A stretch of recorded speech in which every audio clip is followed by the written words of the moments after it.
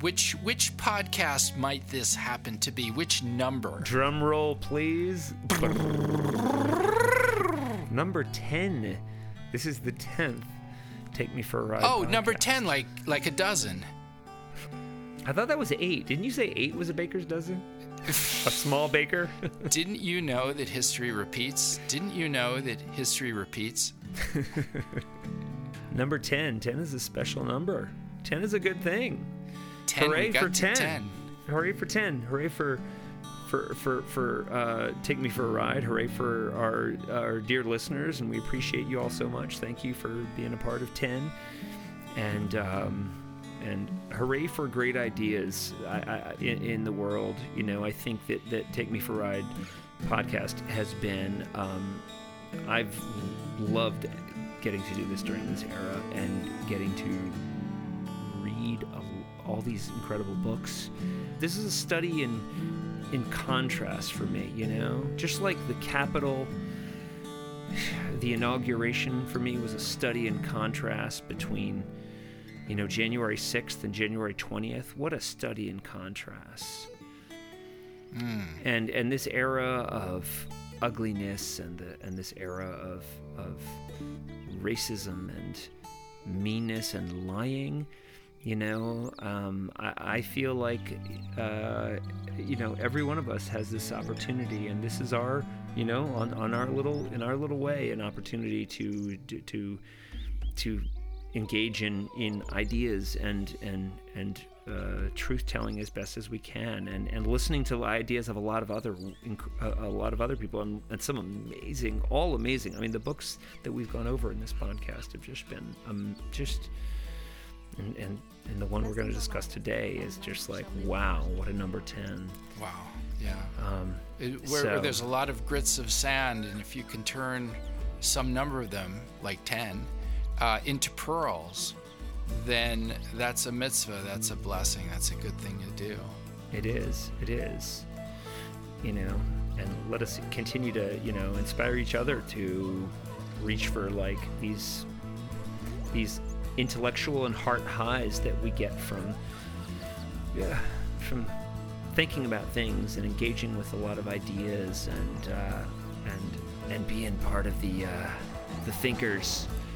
Yeah, you know? Absolutely. I know I'm definitely feeling very erudite. Because, like, for each book, you told me to read the first 10 pages of each book. Isn't that what you had said?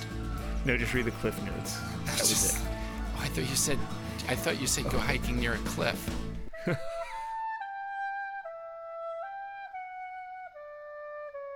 Somehow I got some link to this film called White Noise. Right. I went ahead and saw it that night. It was like an hour and a half, and I'm so glad I did. I thought it was incredibly disturbing, but I'm so glad I saw it. I watched it. This is, what is it? It's called White Noise, and it's like, what is it? Inside the alt-right, you know, and they this guy, this incredibly bold documentarian, like basically embedded himself with 3 leaders in the alt-right world and kind of cozied up to them, made them think that he was, you know, trying to understand them, and basically followed them for a couple of years, these 3 folks. And Daniel Lombroso, I believe, is the guy, you know, with the camera. And I think I don't think he said, oh, I'm going to do a movie about 3 of you and call it this movie about, you know, I think he said, I want to, you know, go around with you. And he created a feeling that they'd really get to let their light shine by this documentarian. And what I was struck by is how these ideas are a click away on the internet. That it's not like these people are like, you know, driving slave ships and things. It's like they're they're on YouTube and they espouse this stuff, and their egos are they're very narcissistic, and they have these egos that people puff up. We talk about that. And so when you get 100,000 likes for this video, and you're like, whoa, hey, and then you keep talking about it, and then you have merchandise around things, and like how their egos were so it's easy when you have an ego like that then someone comes along and is like, hey, I want to make a movie about you, and they're like, oh, okay. And then, which is awesome. It's brilliant. Like, it just puts out this film, and I'm sure they were like, what? So it's a bit seductive. Yeah. It's seductive to them, and it's getting the word out, and I guess they start feeling like they can walk on water. I found that the depiction of them was, they seemed clownish to me. They seemed... they're powerful and frightening. The three of them are absolutely dangerous, in my opinion, to society. But there was something very frail about them. I thought that they just seemed like they were people on the take. They seemed opportunistic. They seemed like this one's trying to sell lotion and some health supplements. It just seemed like they were trying to make a buck.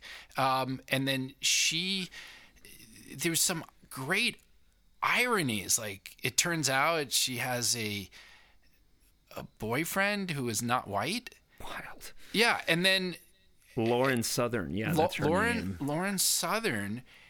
And it seemed like for a while she was stepping back, and she was like trying to re-examine things. She seemed more contemplative, more self-aware than maybe the other two. But then she came back, and I guess maybe she got seduced by the power, by the clicks, as you were saying. Right. And then the other one, Mike Cernovich. Yeah, his wife was Iranian. Right. She's Persian, and they have like a little Persian baby, which I think, to be honest, is beautiful. Right. But it just didn't fit. And she's like, I don't know why this guy's doing this, but because the wife was interviewed, but it just seemed like they're just inserting themselves, making a power play. And it's almost like what Trump has done, in a way. Trump was not a Republican. He was a Democrat. And he's using the Republican Party and using the Christian evangelicals as people to step on and make money off of. Right. And I hate to say it, but duh. Right. And in terms of Spencer, he seemed the most dangerous to me. I think he actually believes this stuff. Yeah, he's the one that was responsible for those like Heil Hitlers in near the White House right after the election. And the guy who did this documentary is the one who caught that video. This is kind of what has to be done. Is continue to expose this stuff and continue to talk about it, continue to disenfranchise this kind of stuff. And sue the heck out of them. Yeah. Whenever possible. That's the way, I guess, in a nonviolent way, if they're breaking the law. I think Spencer's being sued by quite a bit of money. Just back to what I was saying, which I think what I found so disturbing is that like things are a click away, and some things are like some YouTube videos, you'll watch it, and I think they talk about this in the film. And then if you watch that, it's going to take you to something that maybe is a little more extreme. And then it leads you down these rabbit holes. And, this Lauren Southern, she's real pretty. She's got her long blonde hair, and she's got a wink and a smile, and she makes it very like interesting to watch her. And yet, and so she has all these people puffing her up, saying, "Oh, you're great. Oh, I love what you're doing," and da da da. And it wants to rear its ugly head on a free access, public, everything is there internet, where there's free speech and you're allowed to say this stuff, and the clicks and the recommendations for your next click is designed to get more clicks. It has nothing to do with the social agreement, the social fabric, or what's good for your community, or it has nothing to do with destabilizing or not destabilizing a democracy. It all has to do with clicks and increasing intensity. It's the internet and social media seems to be the great radicalizer. Does that make sense, Eric? Yeah, absolutely. Absolutely. In fact, that article that we've both read, that was in the New York Times today, that op-ed, I'll have to link to that for this podcast. That was incredible, man. That was amazing. It was very well and long too. I was glad it was in depth.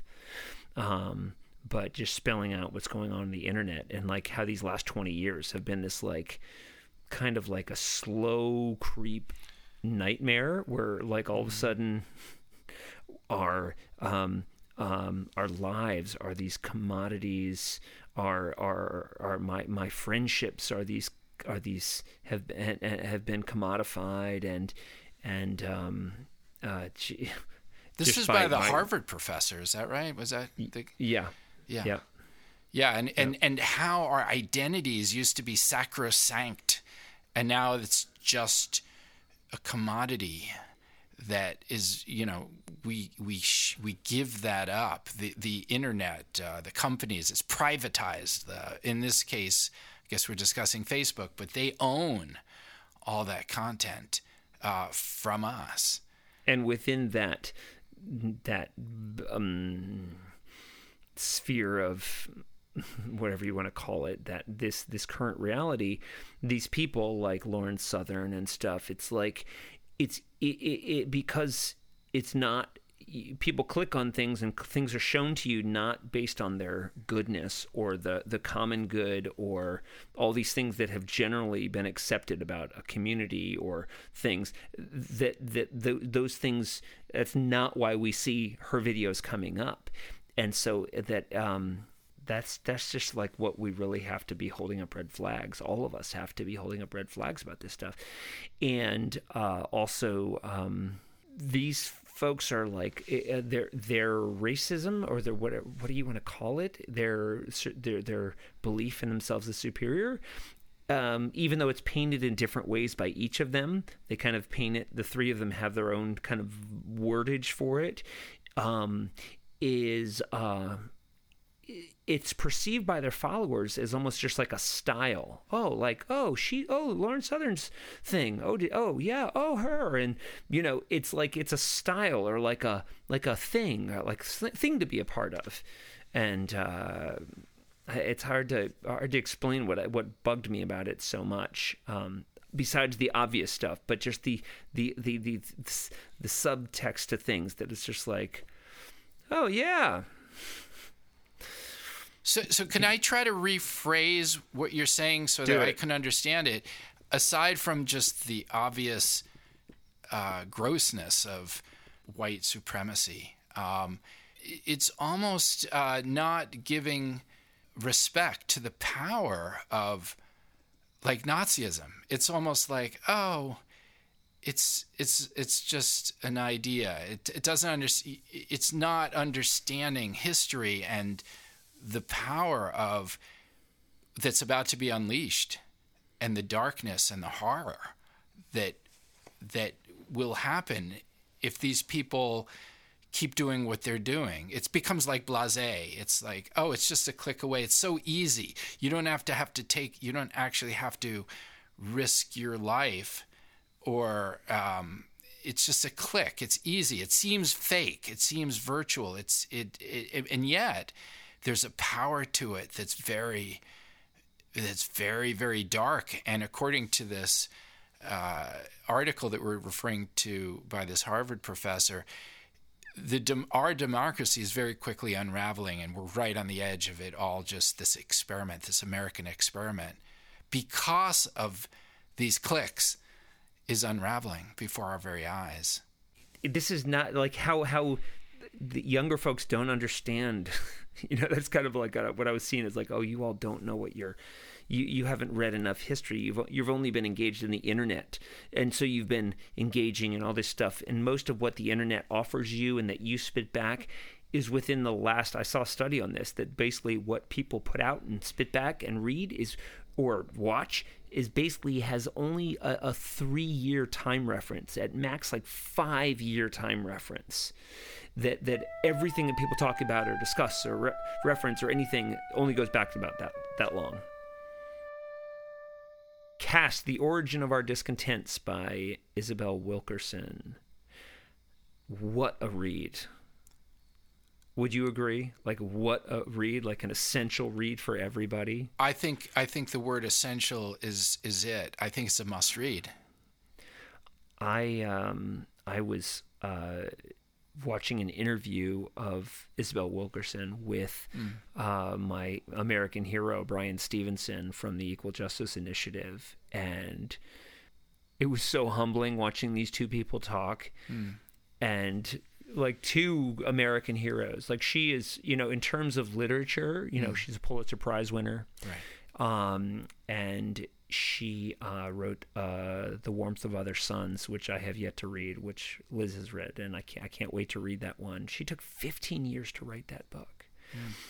And then was quiet for about 10 years and then came out with Caste. It's like, whoa, what an American hero. And again, just speaking of contrasts, someone like Isabel Wilkerson versus these folks in this movie, this White Noise movie we're talking about. Like, what a contrast. What a contrast. Caste is something that it's in all of our lives. It's so inherent. It's almost like, let's discuss breathing. Right. Or drinking water. It's so basic in all our lives, and yet it's something that's really not discussed that much. Yeah, she uses India and Nazi Germany and the U.S. to explore the idea of caste.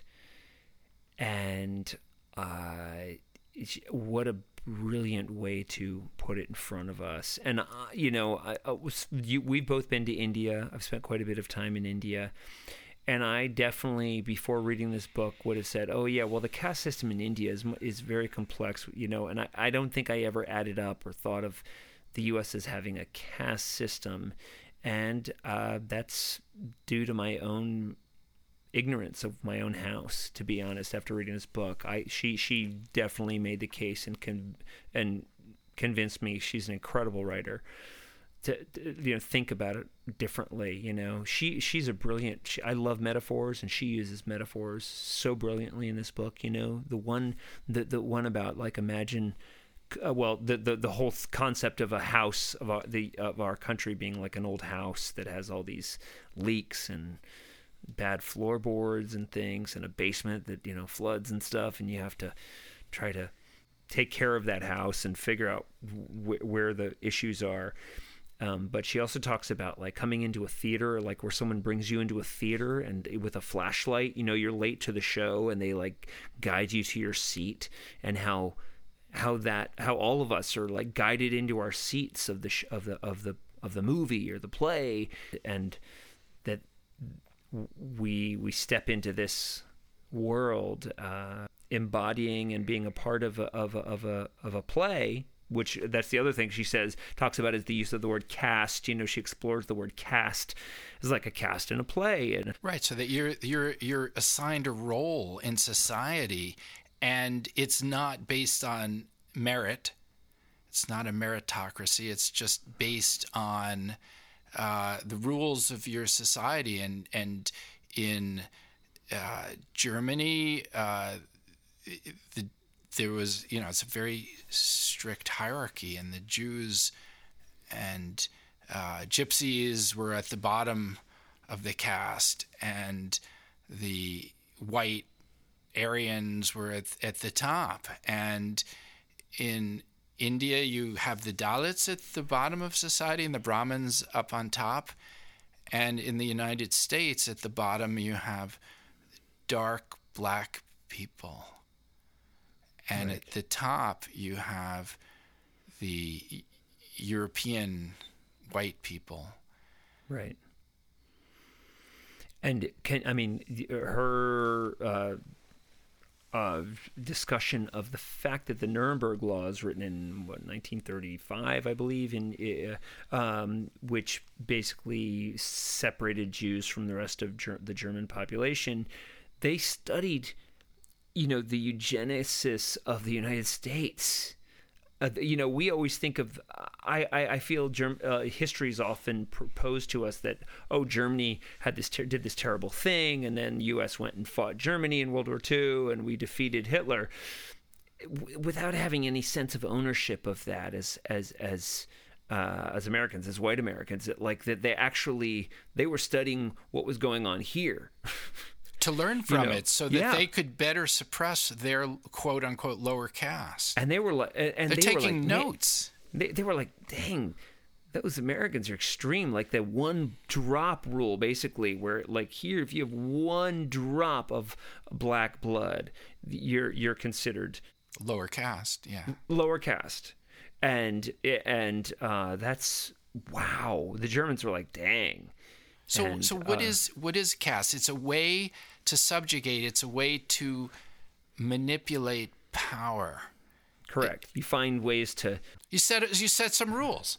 Right. You set rules. She made a thought experiment. Imagine it was tall people and short people, right. And the tall people were like, "Oh, we're the better ones," or the short people say, "We're the better ones," and anyone who's tall has to get to the back of the line or the back of the bus or whatever.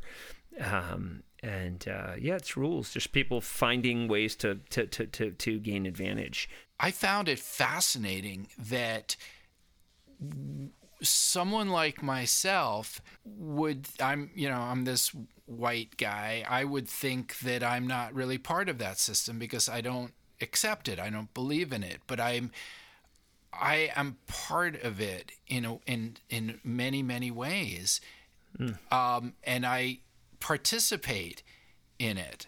And I thought there was a lot of eye openers for me in terms of supporting a system that allows this to happen.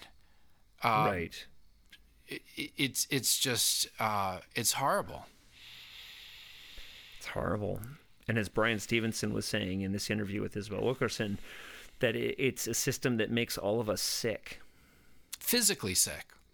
All of us. And that like the the title of the book, the origin of our discontents. Boy, does it, I think it's important as a read because it really does make everyone, wrestle. I wrestled with things as I read and like you're saying, wow, geez, this stuff you're not even aware of, and that's how powerful caste is. The book and the concept. Boy. There was so many segments of this book that were memorable. One springs to mind without giving too many details. Right. Toward the end, where the author was at home and called a service person to come and help fix something in the basement. Oh my gosh, it's so emotional. The stories were so emotional, and I could so relate to them.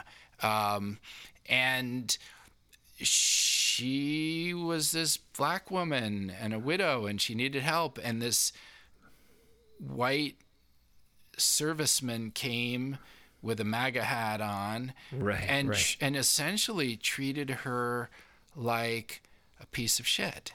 Right, and she had to figure out common ground in order to, So let's talk about She started talking about family. Just try to establish some common ground, and But that was very powerful because it worked. It did.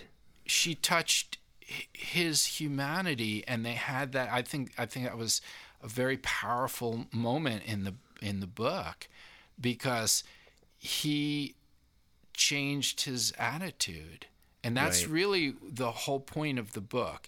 It's not to say how horrible we all are. to have these inherent destructive hierarchies. It's how to have more of a level playing field, I thought.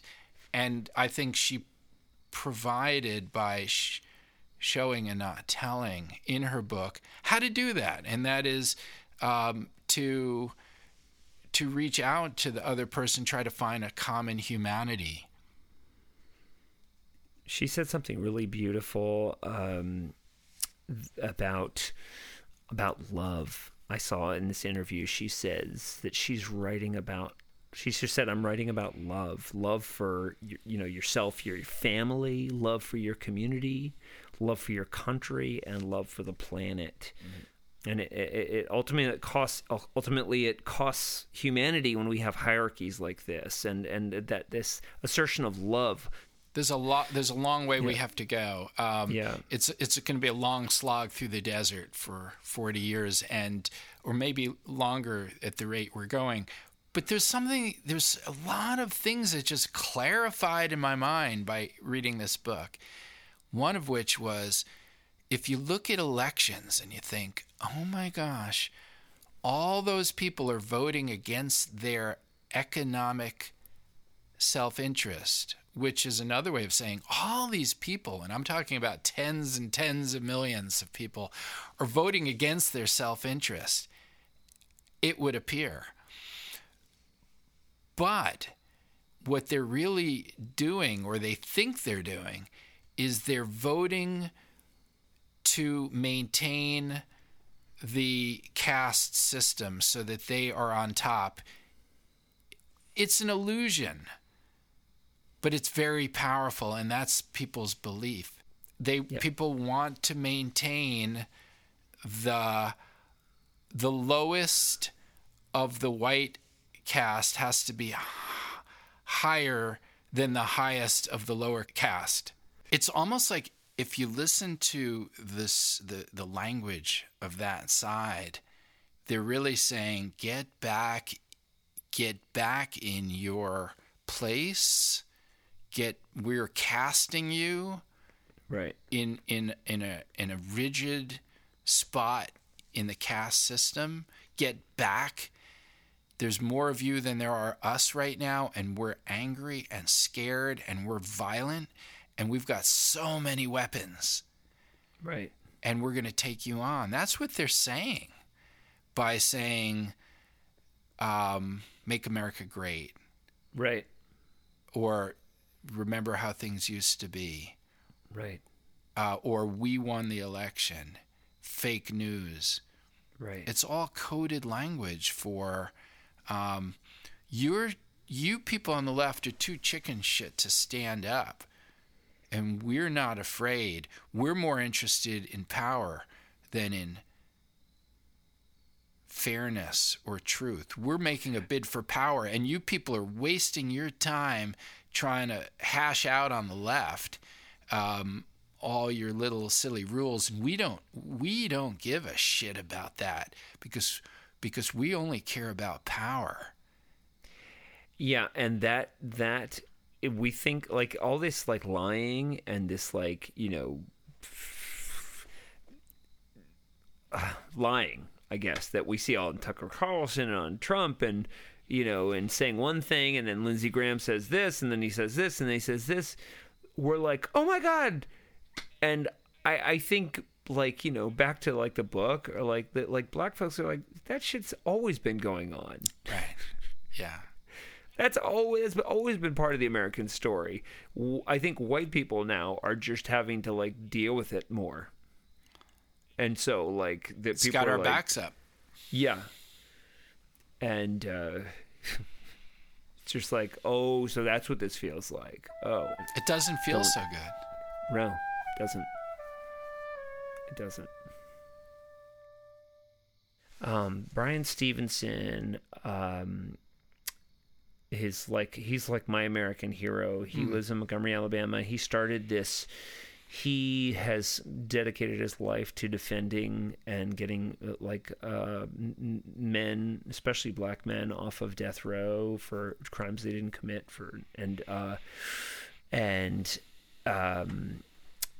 he 2 years ago created this unbelievable memorial that I drove to with my parents and Leah. We went to it.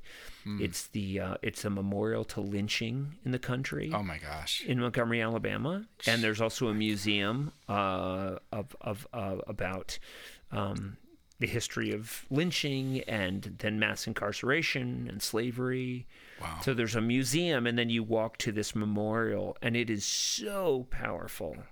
And I thought I'd play you just a bit of some singing and some talking, and Brian Stevenson talks in this. It's a couple minutes, but I thought I'd play this for you. I think just in terms of a musical offering, because there was some singing at the dedication. Okay. And I thought this might be something so just some background, and I'll link to this video. But the lynching memorial has all of these hanging metal boxes that represent all the lynchings across the country, and each one represents multiple lynchings from different states.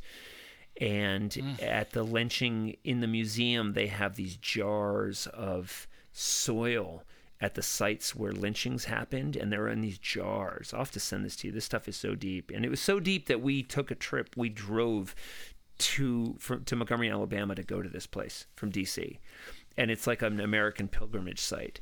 And an aside, this guy's my total hero, and I run, and I always am up early in the morning, and our hotel is right next to the Equal Justice Initiative, which is his place, and I go out on the street that morning for a run at 6 a.m, and into EJI is Brian Stevenson walking in. Wow! At the moment I come out of my hotel and I'm about to go on my run, and we're the only two people on the street. I was like, oh my God! And I literally, tears in my eyes. I'm like, oh my God, Brian Stevenson! Hey, you're my hero! Oh my God, you're incredible! He's so humble. He's such a nice guy, but he's anyway, the work of people like this to unearth and to establish truth. So anyway, this is a bit of singing and some talking from it's the National Memorial to Peace and Justice, and you can see all of those hanging metal boxes. Oh my gosh! Represent lynchings, not just across the South, even in Maryland and other parts of the country. So I'll play this last bit here.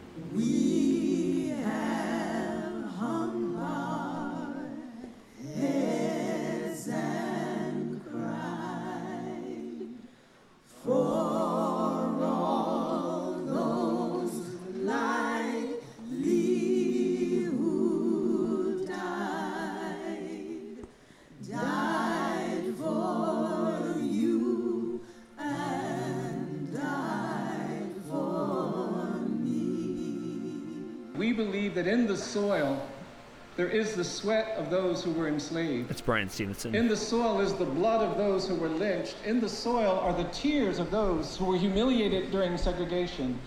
But in the soil we have collected, we can plant something, and it can grow, and it can be beautiful, and it can nurture us, and it can feed us and lead us into a new era.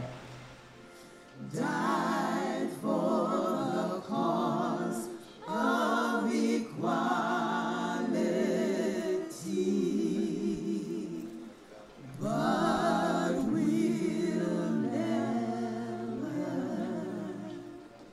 turn back. I'm standing here with Brian today to say that that's our challenge.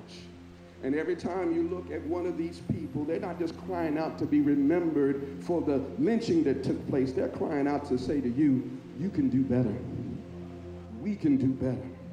We can create the beloved community. We can create a place where all of us can thrive. We can create that world if we stand together and work together and believe together and hope together and dream together for that very day where all justice rolls down like a mighty rivers and righteousness like a mighty stream.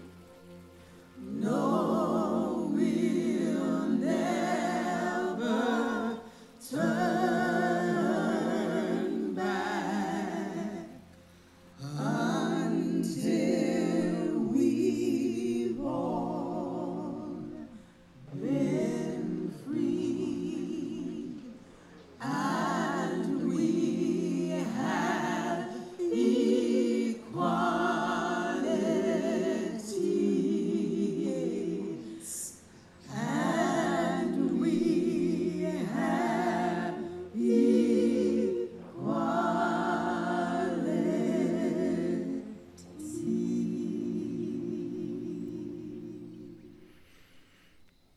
Powerful, huh? Wow.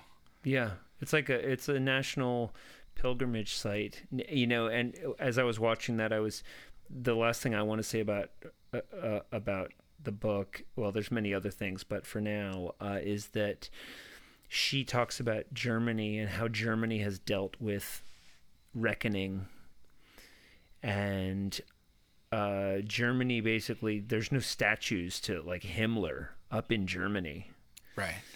And Germans basically largely have a shared reality that what happened in that era was terrible, and we have to acknowledge it. Like this, the Holocaust Memorial in Berlin is this huge thing, and people visited in Berlin, and that we have never had that kind of reckoning in this country, and that's the big challenge, is that we don't have that shared agreement about the history being an utterly terrorizing and traumatic experience for a large portion of the population.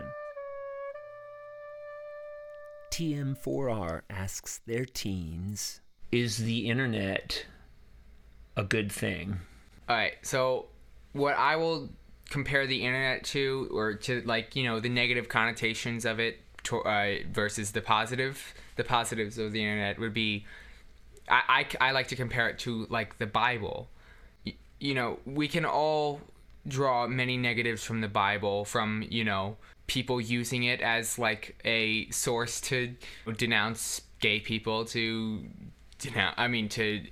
put down races, to put down sexualities, but in its purest form, the Bible was meant to keep people alive and to teach people goodness.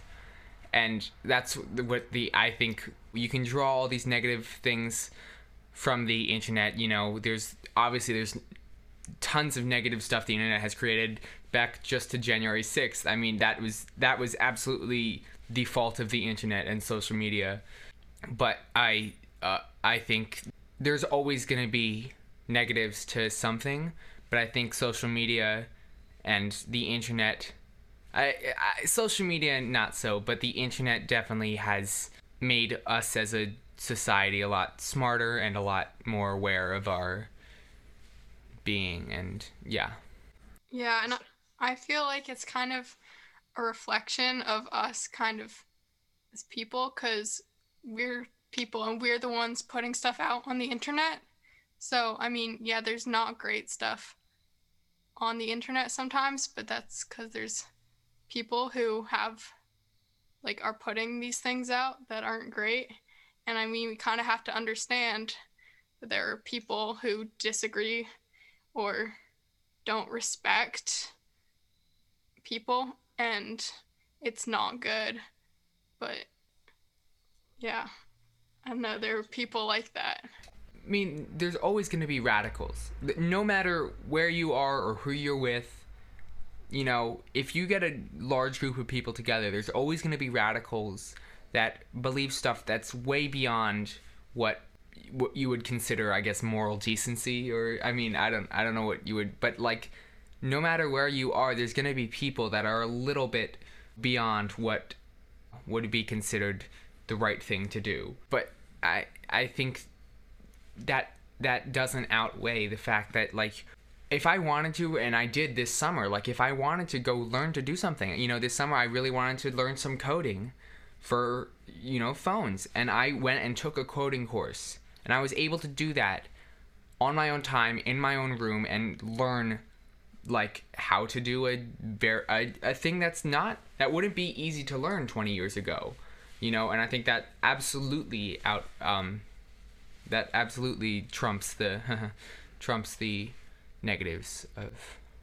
I mean, I think that there's so much information, like, just all right there, and with the algorithm, like, I mostly personally don't get things that are harmful because I don't go down that path, I guess. But if you start to like search certain things, it'll like lead you down certain paths that can be harmful.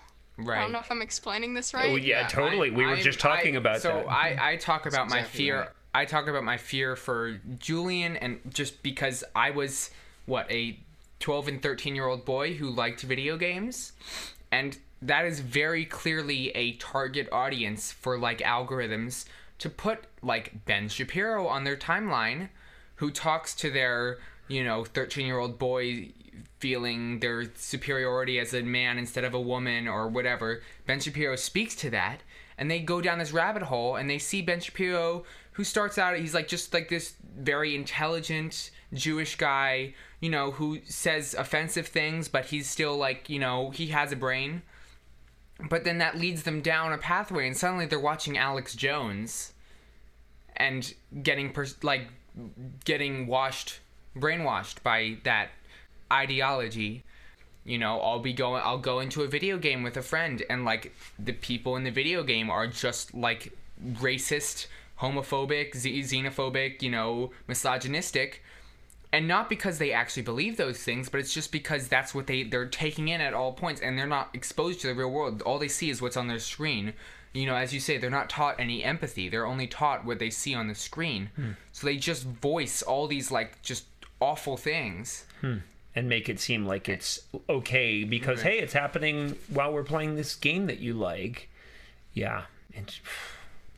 Yeah, and I feel like I don't really watch like that many YouTube videos, but like the internet kind of has all these, I don't know, it's kind of connected in that like if you search up something, it might like come up with ads for like a different thing. So even if you're watching like YouTube videos on something and then later you do something else, it could come up with things that were related to the first thing that weren't. I mean, and they have they who is they, but I mean, there's algorithms that just know there was a fascinating article about like any one of us, you can look up everything that Google knows about you, and I was very curious. I went to it. Google thinks I'm 25 to 35 years old, probably because I read articles online, not like. But other than that, other than my age, Google had like everything right about me. What is that site? It's called adsettings.google.com. Adsettings.google.com. And so, first thing right here, 45 to 54 years old. Yes, you're 45 to 54 years old. Male, yes. Wall Street, these are all sites that you like. So, Wall Street Journal, MacPaw, like all these Apple iOS. They know you have an iPhone. They know you like animated films, like Simpsons. Oh my gosh. It's blues. Down to everything. Oh my gosh. Family. They know everything about you, and it's like just that my gosh. Freaky. Adsettings.google.com. Wow. I'm scared to look on that. Yeah. I'm gonna have to. Whoa, my gosh. Audio equipment. Yeah. Board games. Yep. Oh my gosh. That's too disturbing. But can anybody see anyone else's settings, Leo? No, you have to be in your. It's a Google. It's Google basically. I think it was because of a lawsuit they had to do that, so that they basically had to say all the information they collect about you. So when they talk about conservatives, right? Think more about preservatives and all the sticky ends that they come to. So I think what you're saying is that you can make the case that I'm not really saying anything, or you could also say that you can either choose between democracy and conservative, but you can't have both. Is that what you meant? I'm going to be conservative. I'm going to just blow them all away. No, that's not conservative. That's revolutionary. That's right. Radical. And I guess in part we have a love for revolutionary in this country. The original revolutionary. Do you know who it was? That was Mr. Peach. Actually Momo. Oh, that was Momo. His friend Momo. Yeah. If he was such a good friend, why did he sue him for like $40 million? But anyway, because he got out of a cult of the fuzzy. It was the fuzzy wuzzies. The fuzzy. the sneeches and the it's peaches. a sneech, but it's a form of sneech love when you sue someone for $40 million to silence them. Is that conservative? It is. You're trying to preserve the silence, the sound of silence anyway. So I think what happened was Mr. Peach I think he went into a wabbit hole. Squilly wabbit. No, we did. Willian. And duck season? Yeah. Wabbit season? It was a Four Seasons. It was a hotel. Oh, please, Mr. Fudd, don't let Mr. Giuliani run to impeachment. Or is that a peach? Or are you just glad to see me? Giuliani is like a Jew. I don't, Giuliani. In fact, is that not correct that he's from Jupiter, right? That's, in fact, if you're thinking about hierarchies and things like caste, right? People got caste. All the Jews are in Jupiter. Is that right? Yeah. No, think about it. Because Saturn's the ring. That's where the Pope, that's where the Christians are. The Jews are in Jupiter. And they've got this laser, dude. It's a space laser that slices up peaches. Well, I mean, it's because it slices peaches. Yes, and it can actually light a flame under the peaches. You know, it's hot, man. Kind of a flambe kind of thing. I don't know about the flambeing thing. Isn't that a little bit risque? Is that with the whips and stuff? Hold on. I am holding on. That's the problem. This is TM4R, not SNM. Oh, got it. Sorry. Yeah. Sorry. Yeah. You Rupert stepped into the wrong pad. Gave me $20 million to do this new thing. This new thing? Rupert gave me money. Rupert Murdoch lived in a castle. Do you know that song? I do. In fact, it's sung by the group called The Casts. Rupert Murdoch lived in a castle. He's a conservative. Oh my God, he lives in a castle. He's playing chess. Exactly. And they castled. Exactly. And that's, when you castle, you take the king and you grab him by the head. I don't want to hear about it. We don't do that on Jupiter. Sorry. You may do that on Saturn, buddy. But Venus, Venus and the bishop, Don't go there with me. You grab the head of the king and you it's kind of like Louis XVI, except that's not conservative to say. So you take the king and you move him over to this square, and the castle you take over to the circle. Oh, it's the donut, right? The donut hole. He goes into the wabbit hole. So I'm still trying to understand if Mr. Peach has a decision to make between democracy and power. Yes. Obviously, the Peach is going to go for the power. Okay. Wouldn't you? Okay. Depends. If I'm on a chessboard and the peach is on my side and it rolls off the board and down to the floor, and my child runs by and steps on it by accident, and all of a sudden we got a big mess on the floor. Right. All of a sudden I'm just cleaning up the floor and I can't worry about, democracy or conservative or any of that stuff. We just got to clean up the mess on the floor. You do that. I get $20 million from Rupert. Rupert Murdoch. Rupert Murdoch. He's a friend of Mark Z. Mark Z? Does Mark Z have a laser? He does. It's very Jewish. It's from Jupiter. And not only that, but the Jewish space laser lights up my life. This little laser of mine. She's gonna make me shine. Hey! This little laser of mine. She's gonna make it shine. It's good to have a laser, It's good to have a Jewish laser. A Jewish laser. So, I hear you got a lot of energy. That's so nice. You concentrated light. But I'm just sitting here in the dark. I'll just sit here and I'm fine. I'm okay to sit in the dark. You have the laser wolf.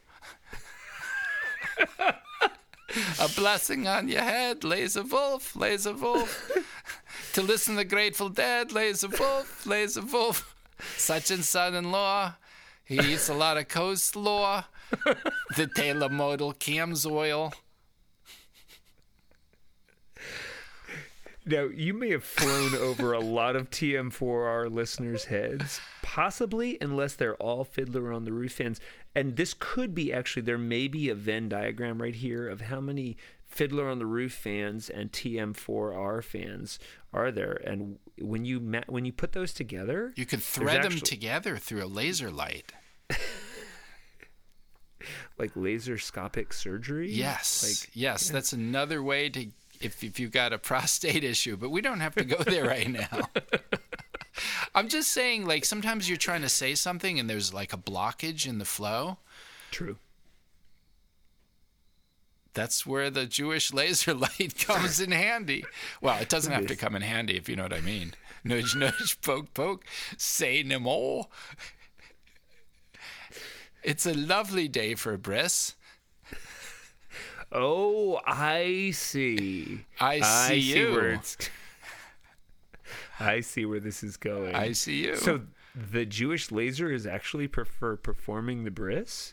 Well, yes, and you have to be very careful because it's being shown from Jupiter. And it's a lot of distance. I mean, if you just move a little tiny bit, you just whoops. Whoops is right. Whoops is right. Okay, so, well, it'd be a smaller family for you. Sorry. Less little Moshis there. So it's just a little, like, just a little like tenth of an, just you a know, little this way, little, tenth of a little bits of, and that's, I will keep that in mind. Do keep that in mind, do. But that's the absolute brilliant thing about Mr. Peach.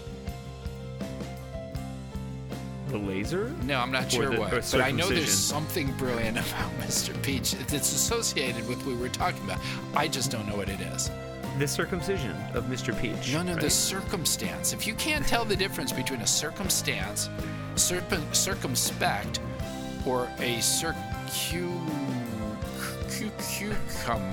which is actually the powder in turmeric, then I'm not going to send you to get my health aids anymore. That's not very conservative of you. Nor is it very considerate of you. I'm trying to be both considerate and conservative because in the end, you know, when it comes to like breakfast time and a bagel, a good bagel with some whitefish on it, I at least want a little bit of, just a little bit of that peach preserves. And just in the end, the peach you get, it's equal to the Jewish laser light.